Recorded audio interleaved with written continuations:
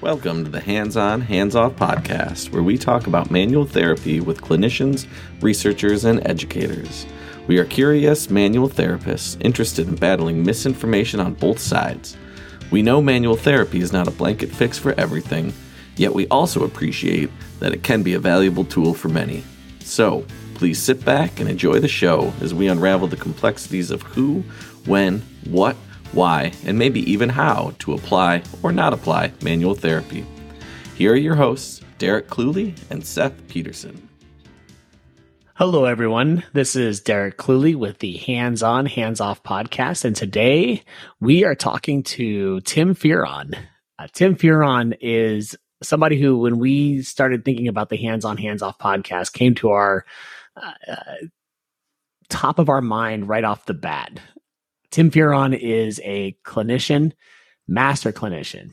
If you ever get a chance to be with him, he is 100% all clinician and unapologetically so. Certainly evidence-based practice and digests all of evidence. And so I think that's really important to also consider. But he is somebody who is working with patients all the time. And not only that, but I think the coolest thing about Tim Fearon is that he has this incredible drive to make everybody around him better.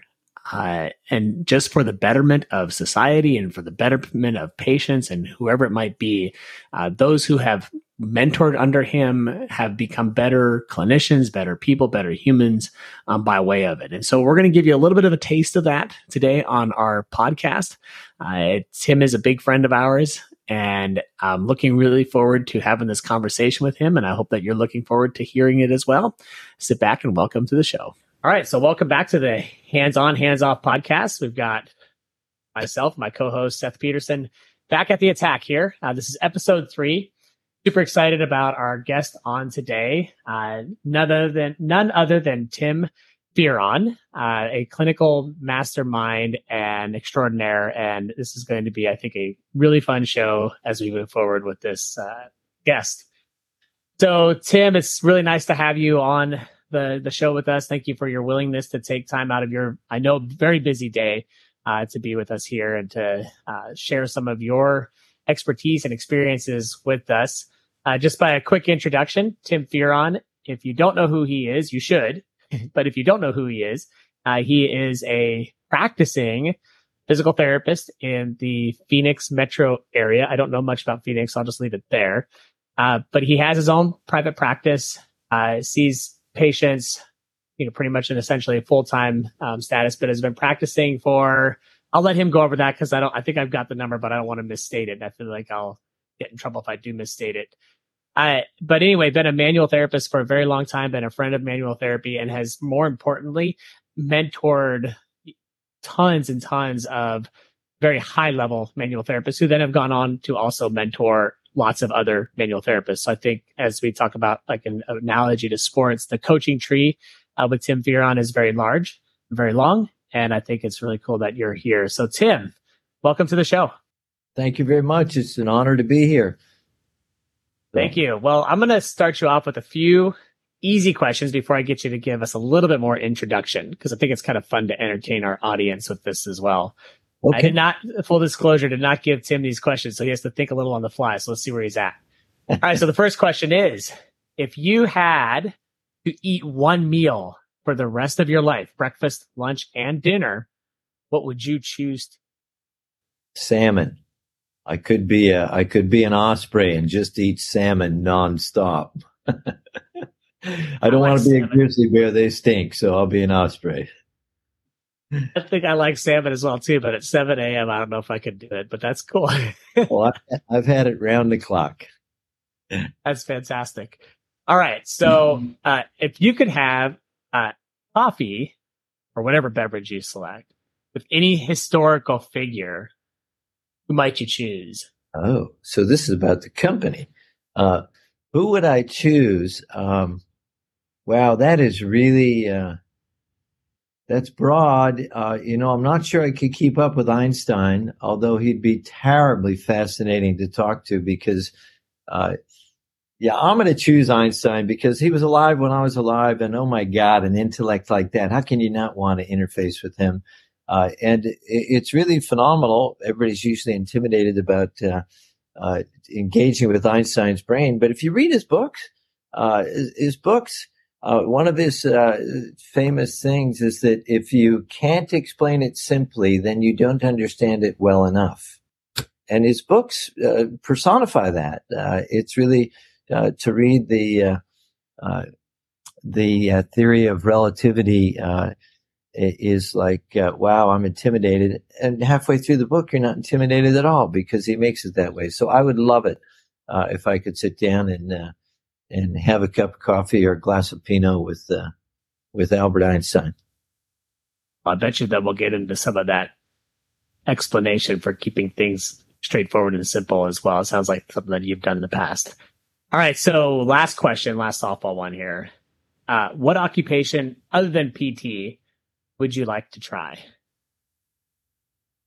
I think engineering, because I used to, in the past, I might have said something about politics because I think the leadership is so abysmal, but I think it is hopeless. And therefore, I would rather do something that's predictable and requires creativity. And so my brother's an engineer. I just love when we do things that have nothing to do with what he does at work, but we're figuring out things that need to be done. He's got, of course, an engineer's brain, but he can communicate like he's just a communications expert. So I'm fascinated with engineering, but I'm exposed to it a little bit. So I guess that's the reason for it. Awesome. Well, I guess we do a little engineering ourselves as well sometimes, but that's part of it. Yeah. So you give our listeners a little bit of a journey or a little bit of more information about yourself, what you do, a little bit of your journey in manual physical therapy. Okay. Let me go backwards with that and say the journey. So the journey, I finished PT school and was utterly bored, needed to get out because I thought it was just a terrible profession. And then I'll credit one of our benefactors here. I went to a class that Stan Paris was doing, and I realized the problem was me because he said more in one day than I had learned in my 2 years in PT school. So that sent me back to graduate school, Northwestern's musculoskeletal program, whereupon I finished with the ability to defend my exams, oral defense, nice papers, etc. And my patients were really underwhelmed because I wasn't any better. So then it dawned on me that I was seeking to improve clinically by going to academicians, people that were experts at teaching, but not experts at doing what I wanted to do. So I looked for people who actually did it and have been doing it for a long time. So the appropriate credit, the first mentor would have been Michael Moore. Michael Moore trained under Maggie Knott and then went to Norway and trained under Freddie Kaltenborn. So Michael Moore was the first, and we spent a lot of time doing classic Con Ed courses, and then he stopped traveling, and I was a little bit panicked because I had opened up a practice myself. I couldn't just move over to Folsom, California. So on Michael's recommendation, I got in touch with Barbara Stevens. Barbara Stevens had just trained with Jeff Maitland down under, and she was willing to come over and structure classes. But when she came here, we did a year-long class, and meaning it was like 8 different weekends in the year. And then people heard about this, and they wanted to do it as well. And so the second year, when I called her and see if she wanted to do it again, she said to me, "Yes, but we need to do it differently." And I said, "Okay, what's different?" She says, "You're going to bring patients." So that evolved into she would arrive on Thursday, and on Fridays, she would come to the clinic with me and we'd see patients. And I'd have to front up with my patients what I was doing, what I thought, where I was going. And then the weekend was the class, and everybody else in the class, my class was done because I had Friday roasted at the end of a master clinician's fingertips. And it was so gratifying that I did it again the following year. And then I got to rotate between her, Margaret Anderson, who also trained with Jeff, and Dennis Morgan. Dennis was a Maggie Knott, LaFabian, and Freddie Kaltenborn not disciple. He was a student. When he came back to the States, he decided that the laws in the States sucked. So he went to chiropractic school, not because he wanted to have the manipulation skills, which he already possessed, rather than that because he wanted the autonomy to practice as he wanted to. So one of those three would come over each of the Fridays, and it was just, it was parasympathetic nervous system stimulation to front up and to show them here's where you are, and have each one of them. They all approached me differently. I always say that Barbara made me think analytically, unfailingly think analytically. Margaret insisted that I be soft. Softer than that, you can still do it. And Dennis insisted that I be creative and not just repeat what he showed me. And it was really great. I had no idea I was building myself my own fellowship, but that went on for a quarter of a century, until it became, that those guys kind of stopped seeing patients, and all of a sudden people were calling me. And so the next thing I knew, I have to carry their water, and to be as they were to me, to others who were seeking that kind of guidance. And that's a little spine tingling at first. And then you realize you're doing it, and you really want to pass on the passion, and a breadth of understanding, which I don't think is out there. I don't think there's a breadth of understanding. But with them, I really had outrageously great mentorship, and I feel obliged to pass it on.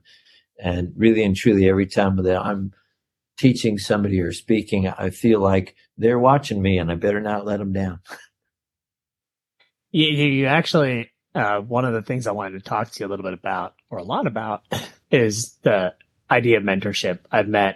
I unfortunately have not had an opportunity to work with Tim. I think I came too early in my fellowship training, to kind of snuck out before you got there, I guess, kind of thing.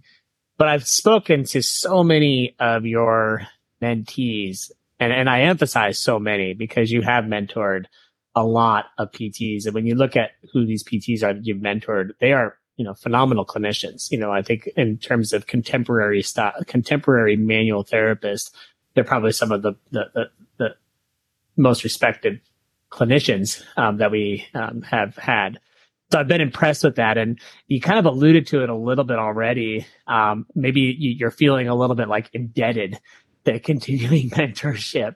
But is there anything else that like your passion for mentorship, especially, our listeners who are, everybody's a mentor to some extent. You get plugged into these things, but then sometimes you go into more formal mentorship. What motivates you as a mentor?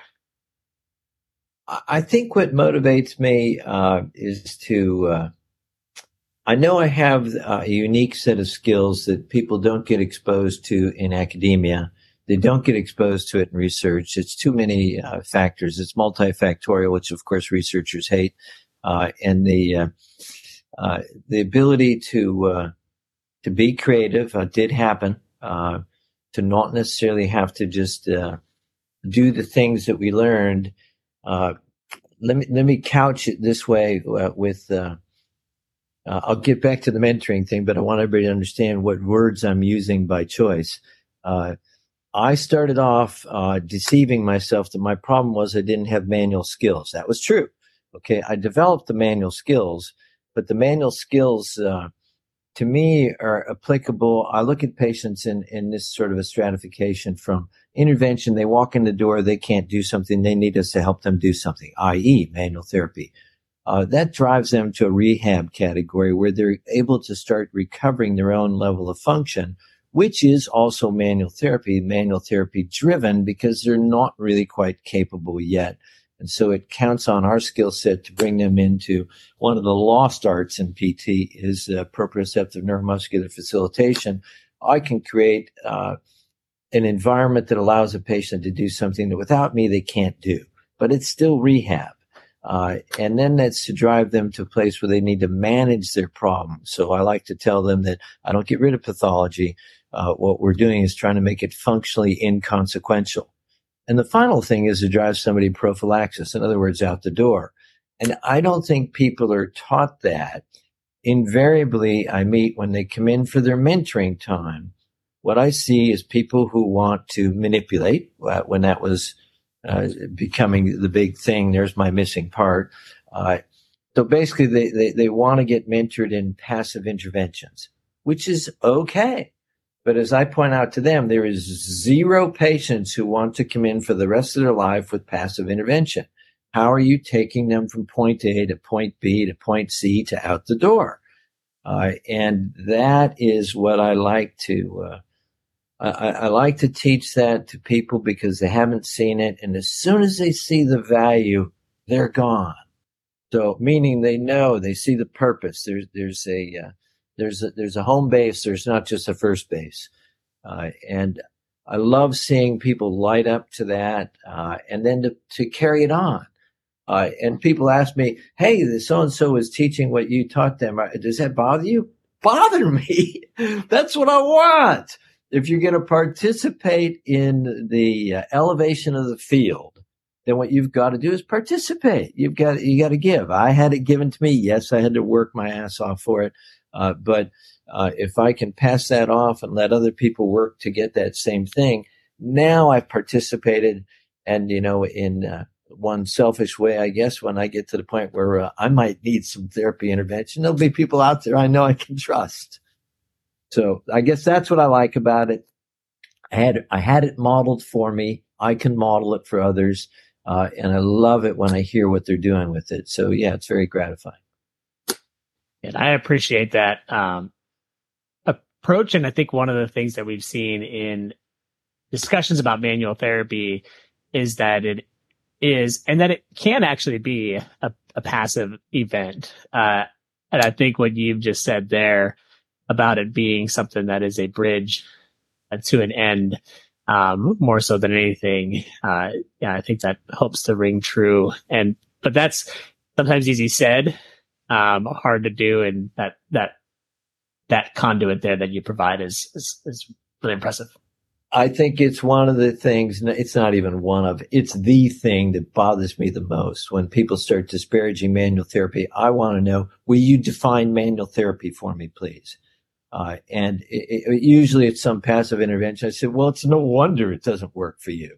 You're never taking an individual from a dysfunctional state to a functional state, to a state where they don't need you. It's functional independence. And that, in fact, most people don't know this, but when the academy was being formed, Joe Farrell was one of my teachers along the way, not a mentor, but somebody who taught me along the way. And we were sitting around having a beer, as manual therapists tend to do. And he was telling me the name of the academy was going to be the American Academy of Orthopedic and Manual Physical Therapy. And the illusion there was that it's just a tool. It's a skill set.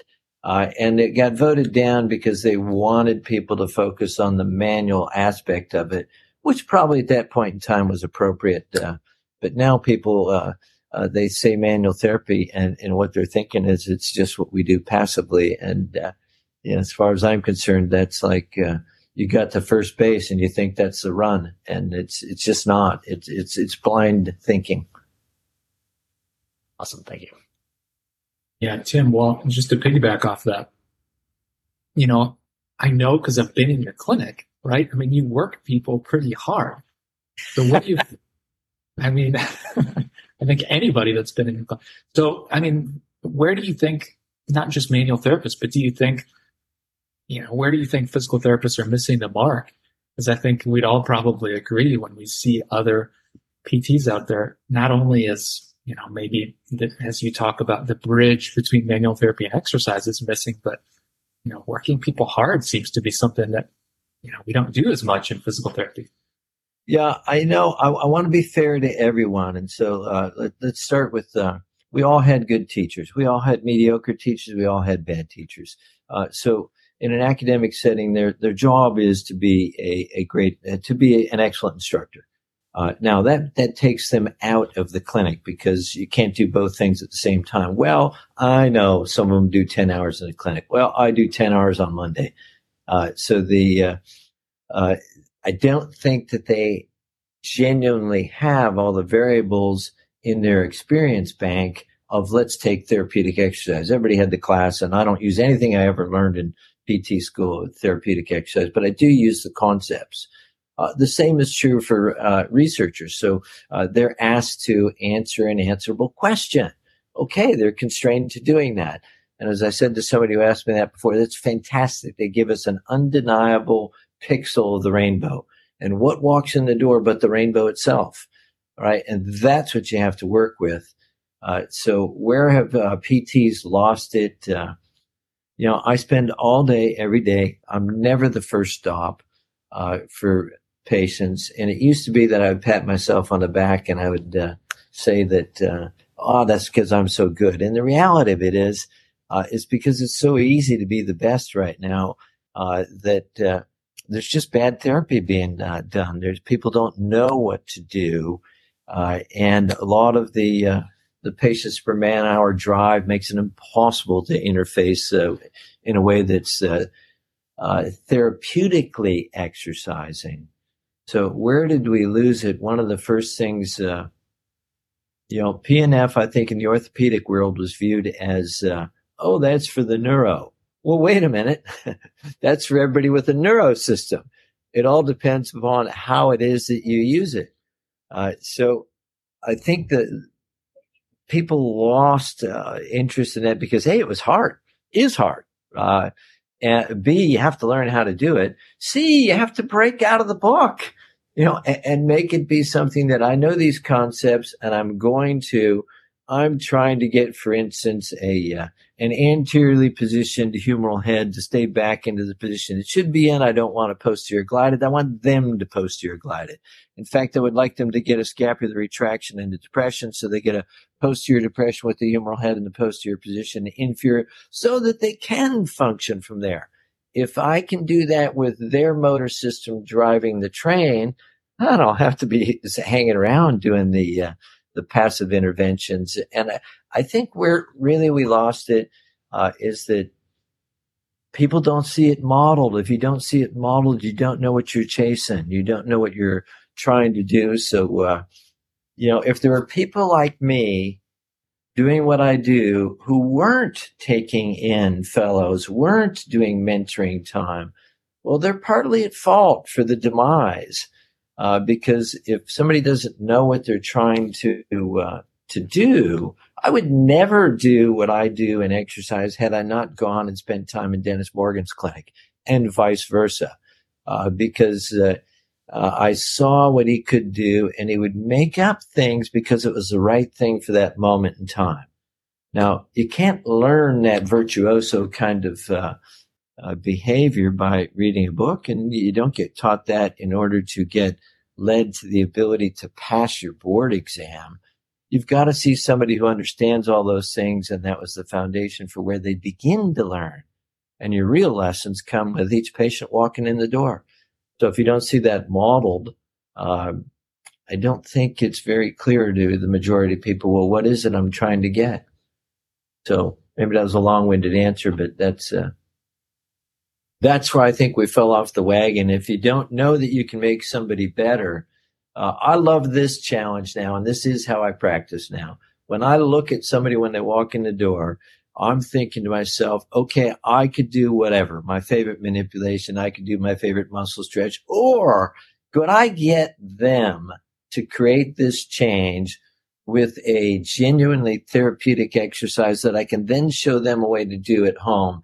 And if I can make that happen on day one, guess who walks out feeling like they have some control over their body?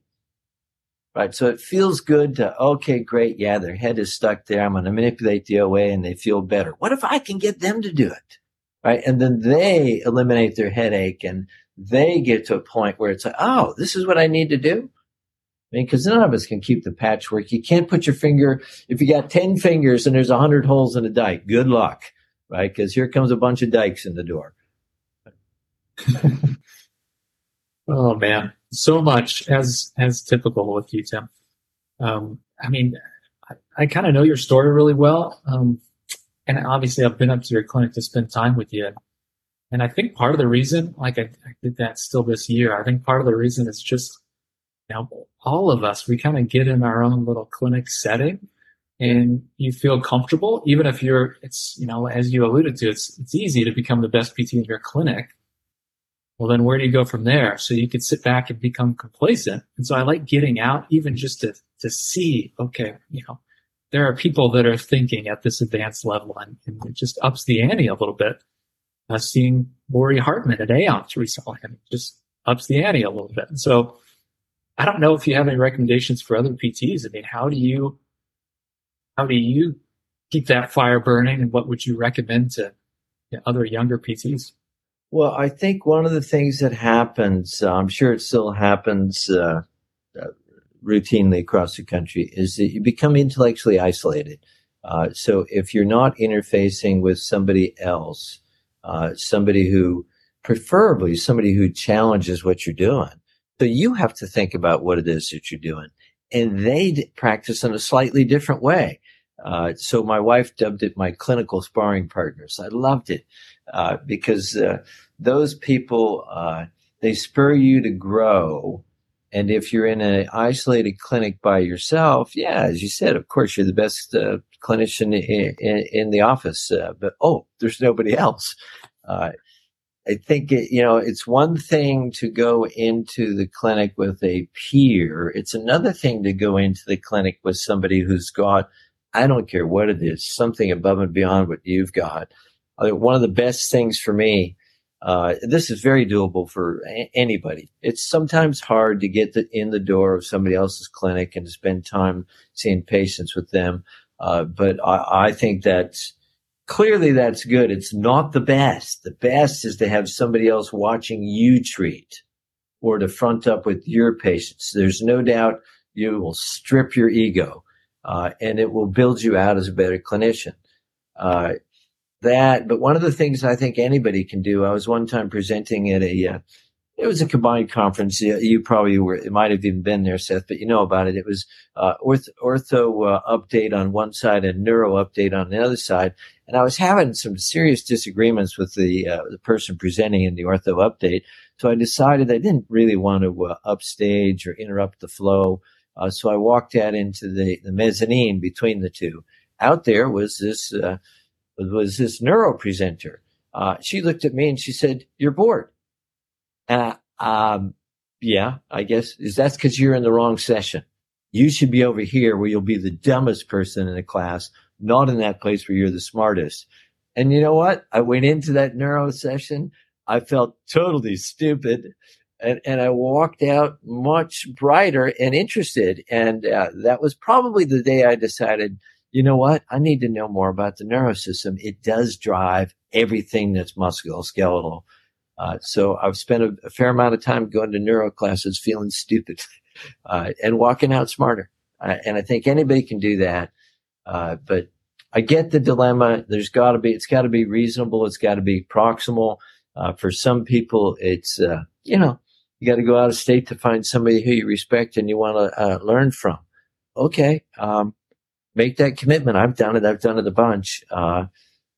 But that's the first thing, to look for that. And then whoever you work with right now, push each other, challenge each other about, what are you doing with that one? How come? Well, why don't you do this? I mean, if you don't have somebody that you can, iron sharpens iron. And if you're not crossing swords with somebody, then you're just dulling your blade. Yeah. And so, Tim, I wanted to jump in here because you and I were having a little, before we even got on the podcast here, have a little discussion about sort of the three-legged stool or the three pillars or the Venn diagram or however you want it played of evidence-based practice. And I think what we've alluded to a lot here is, clinical experience. And it's actually why we wanted you on this show. And so our first guest was Chad Cook, second guest, Julie Fritz, our third guest, Tim Fearon. And, you're not an NIH-funded researcher, in an ivory tower. You are, I've seen your clinic. It's in the back of if it's still in the same place, it's the back of a building, kind of in a quasi basement, in this little space. Not an ivory tower. Don't take that offensively. But, I think it's easy for us to, rely heavily on research and evidence. And it's good. I think it, from a big picture standpoint, it moves a profession forward in a sense. You've talked already a little bit about the clinical experience side of this. I guess if you had any magic wand, or if you had any sort of recommendation for a student who is coming out that's relatively new, that's been ingrained, research evidence, search PubMed, find articles, and those get frustrating too, right? Because like you said, okay, here's this very small effect size. What I see in my clinic though is not this tiny effect size. I see a bigger change on an outcome measure or whatever it might be, or just the patient saying how much better they got. And you mentioned iron sharpens iron. I guess what recommendation would you have for a new clinician who's maybe feeling overwhelmed in clinical practice to, I guess, steer them in the right direction as opposed to getting lost and deviated in a wrong way?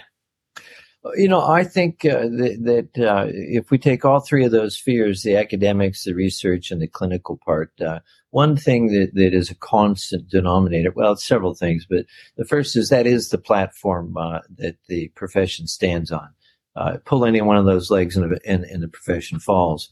But there's only one that actually sits on top of the platform it drives, and that's the clinicians.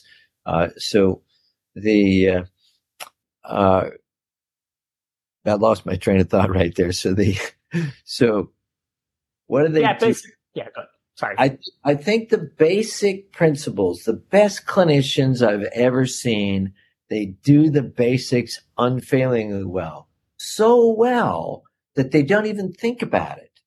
And so when they start to do something that you feel like is a dramatic deviation, it's not. That was the first time they started thinking. Right? Because the rest of it is automatic. And I'm sure that happens with researchers. They do the basics unfailingly well. Then they get to the intriguing part. And a good teacher, let's just talk about those. The really good teachers, they do the basics really well. And then they're playing with something to see, does this get the message through better? That's when they're beginning to have fun. So I think a new clinician has got to get the basics down perfectly. There is nothing wrong with, I criticize the fact that evidence-based medicine has become, unfortunately, evidence-driven medicine, i.e., if I don't have this algorithm, I can't do that. Rubbish. You got an N of 1 right in front of you. So I tell people that they should be aware of it. It should be evidence-informed practice. You're foolish if you don't pay attention to the research, because it's helpful. If nothing else, it's interesting and it keeps you thinking when you're treating patients. So I would tell anybody new stepping out, get the basics down. You got the basics in academia. Then have the basics about what's out there with the research. And then the basics with, if you have the basics with clinic, i.e. body mechanics and what's my goal? Why am I doing this? Where am I going? Should it be passive? Should it be active? Then learning is much easier. Because you create this default that you always do, and then challenge yourself every day. Dennis used to make us have, hey, this is C1 day. So what do you mean? Well, everybody you're seeing today. Well, I got some ankle patients. Yeah, you're going to treat their C1. And so I that's what I did, because there's my mentor telling me to do that. And you begin to learn a great deal about D1 compared to C1, and you realize that there's three of us here on this podcast. All three of us feel different at C1. It doesn't matter what the book said, and what they feel like and how they function. I guess if I was to come up with one thing, I have an insatiable curiosity, right? And everybody that I've ever seen that's really adept in the clinic, they're insatiably curious.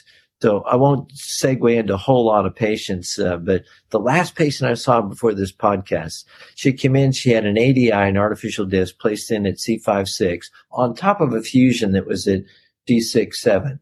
But what she came in complaining about was pain in the retroorbital space and right at the occipital condyle on the right. That existed for 12 years before the fusion.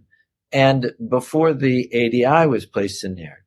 And 12 years, she had a headache and retroorbital pain. I was not even remotely interested in that 5-6 or 6-7, which is why she was sent over. And I confirmed with her, are you here because you'd like to try and change that headache you've had? And I'm happy to say that she's had nonstop 24/7 head pain from 12 years ago. And today we treated her C1 and she left without a headache. Right. I don't have any idea what's going on down below at 5-6 and 6-7, where the doctor thinks that she came. But I know this, that patient walked out with a huge smile on her face now. 12 years, I just have to predict what's going to happen. But there it is. That's the game. I'm looking for, can I make a change here? What makes me think I can't? 12 years, that's a lot of dysfunctional tissue. What makes me think I can't? Look where she's telling you the symptoms are. Can I change it right now?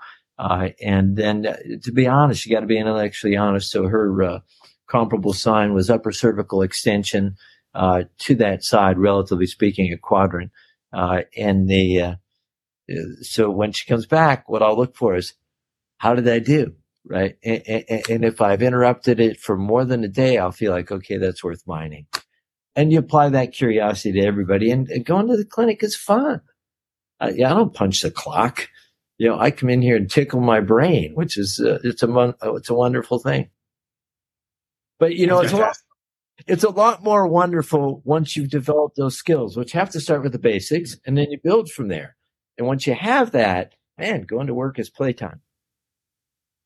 Yeah. And I like that you described that reassessment kind of process, because I don't really know if every PT learns that. They definitely don't do it if you see them actually practice in the clinic. Yeah, it seems like going through fellowship, it was news to all the fellows in training for the most part. So, yeah, it's easy to have confirmation bias. Aha, there, I did that. You must be better. It's a lot harder to be intellectually honest and reassess in front of the patient and tell the patient why, so the patient can look at you and say, that didn't work. Right, let me show you. Or, hey, look at that. It's interesting. I think a lot of PTs, maybe this is just a false impression that I have, but we're either searching for a holy grail or overcomplicating things.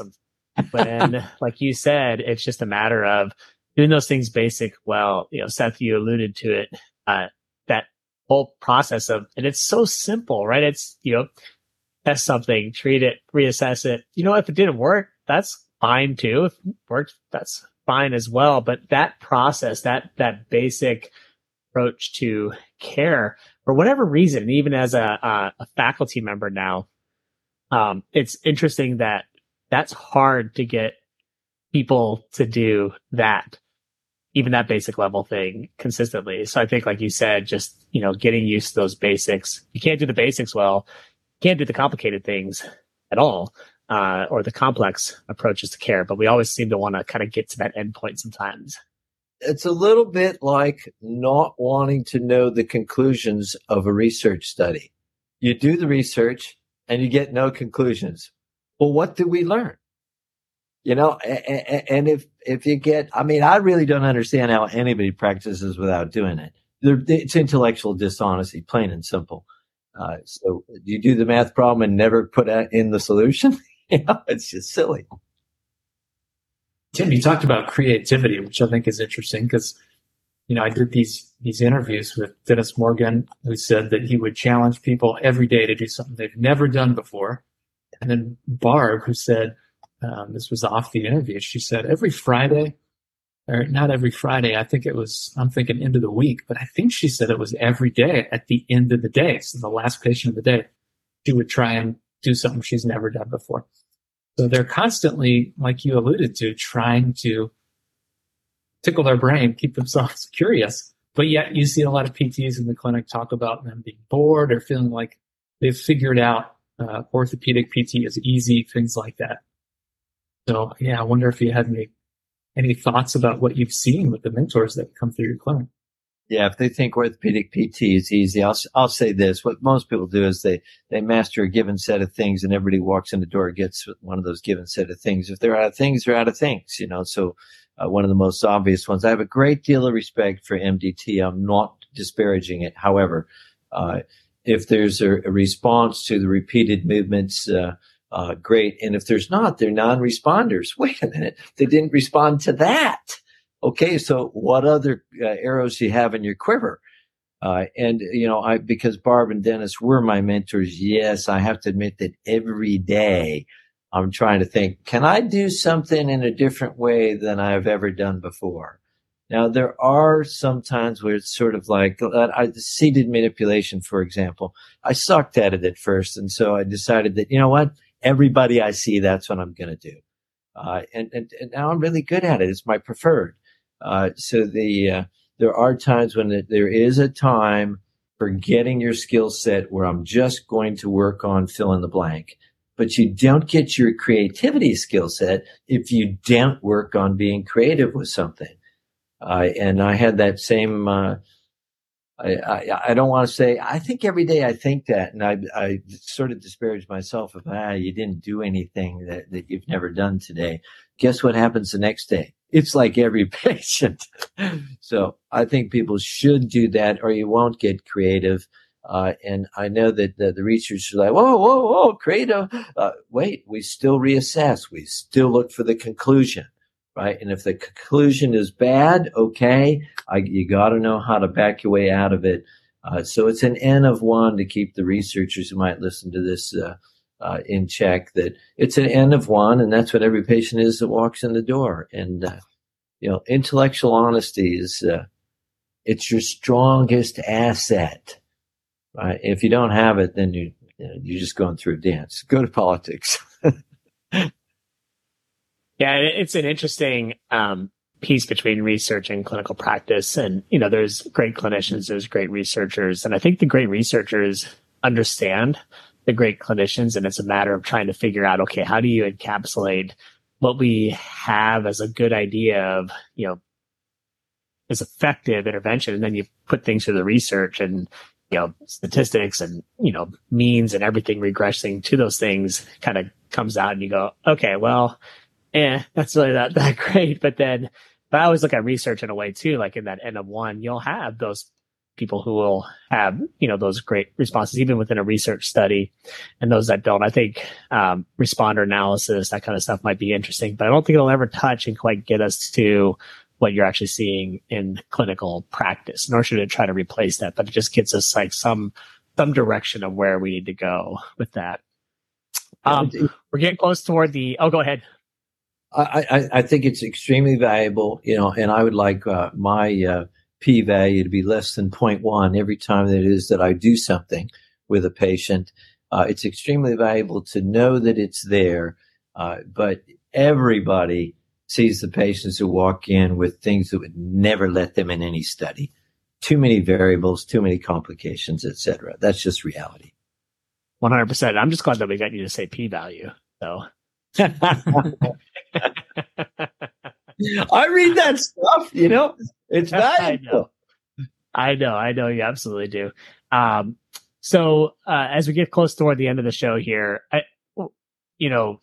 if you had sort of this like a magic wand, I guess, if you will, what do you hope orthopedic physical therapy, orthopedic manual physical therapy, or maybe more broad ET looks like in 10 years? What do you think are some of the issues that we have? What do you hope that it looks like and what changes?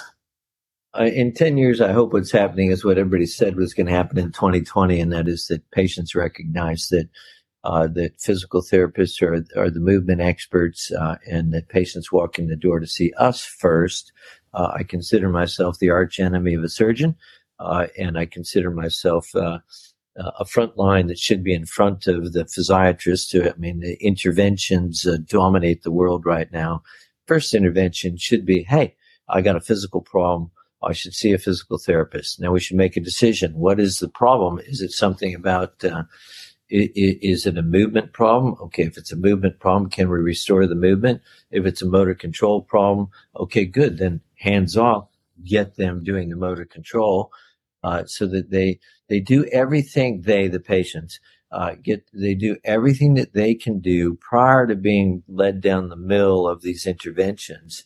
I really do think, when I stop seeing patients, I am going to write this book, and it'll be something like, Your Body and Owner's Manual. That I believe what happens after 40 some odd years of being in the clinic here and about 40 years in the same region, I've known some patients for 30, 35 more years. And the people who do their appropriate maintenance, they do really well. They come in, their patients for brief periods of time. I would like to be all of these people's, I would like to see other people, not just me. I would like to see physical therapy be the place where people go and they see their dentist, and they do this in order to maintain their teeth. People go to their physical therapist and they, okay, great, you're doing a great job with this.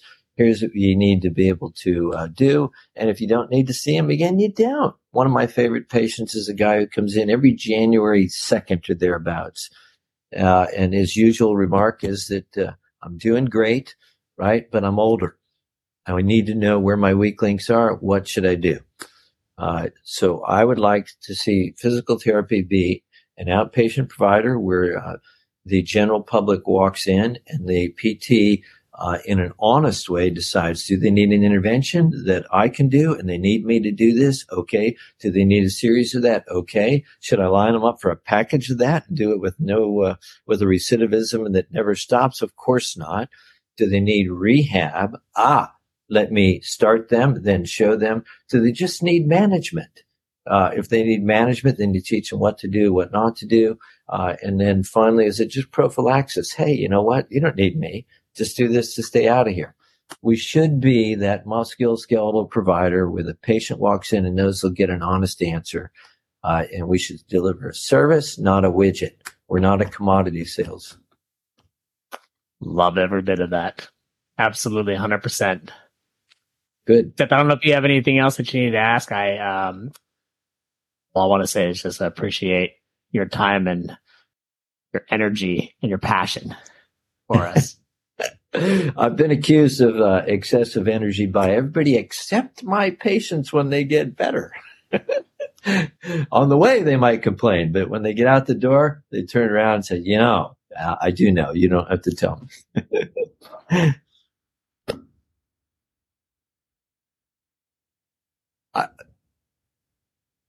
Seth, Can't hear you. We were getting ready to talk, but we cannot hear you, Seth. And Seth always has wise words, so we have to hear it. Wise. Thanks for spreading the knowledge, Tim. Good to see you. It's my pleasure. You guys are doing the spreading. There's generational needs, right? You got to have the old guys. I'm happy to be the silverback. Young guys with these fancy microphones in front of you. You guys are connecting the world to the three of us having a conversation. So we got to do something like that. But PT's got to actually deliver so that you have something to deliver that's got veracity. I'm just appreciative that you called me young, so I'm going to leave it right there. Okay, good. You're younger than that. Right. And done. Thank you for listening to the Hands-On, Hands-Off podcast. Be sure to visit the Duke CMET, that's CEMMT, website for more resources and materials.